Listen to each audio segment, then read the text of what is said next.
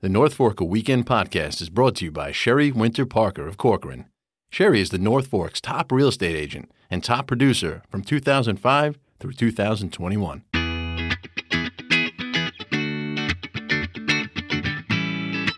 Hello, welcome to another episode of the North Fork A Weekend podcast. I am Michelina Defon, and I'm joined today by Lee Meyer. Hey, Lee. Hey, how are you? I'm good. How are you? Good.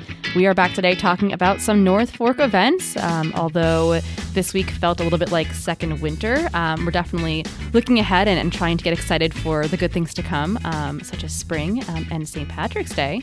And speaking of St. Patrick's Day, there are a few things planned for this weekend to kind of get us into the spirit and to kick us off into a kind of fun little celebratory day. So, Lee, let's talk about some things we see going on. Yeah, so this is kind of the calm before the storm, I guess, of St. Patrick's Day.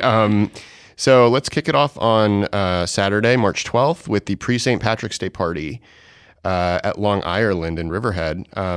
So this is their annual kickoff to the Irish season.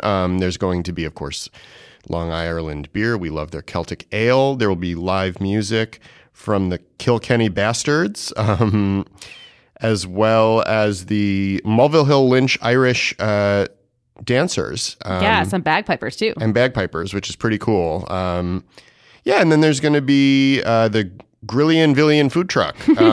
So it just sounds like a very fun St. Patrick's Day themed event that's from noon to 8 p.m. on Saturday. Yeah, that's definitely a good one. There'll be giveaways and dancing and drinking and eating, all the good things packaged in one fun day over at Long Ireland. Yeah. I saw another St. Patrick's Day get-together party. This is called Slide into St. Patrick's Day, which is perfect since St. Patrick's Day is not until next Thursday. But this one's at Jamesport Farm Brewery in Riverhead. It is on Sunday from 1 to 5. They are going to have live music, and there will be a food truck on site, obviously lots of drinks. There's going to be a heated tent, so don't worry about the weather, which is pretty fantastic. That's nice. This event here, and most events at Jamesport Farm Brewery are 21 and over. Seating is first come, first serve. There's a $5 admission.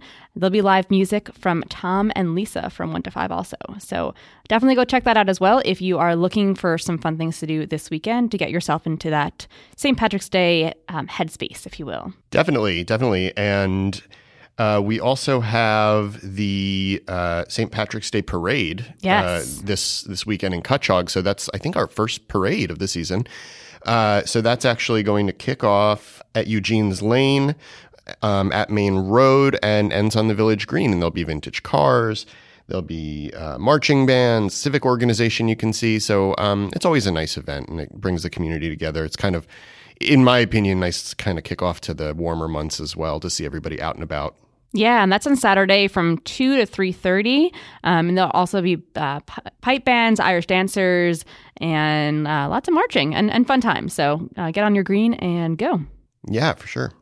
Something else I saw that is considered St. Patrick's Day event, also feels very springy to me, go way to get outside, is the Mattituck Cutchogue Athletic Booster Club's Shamrock Shuffle 5K.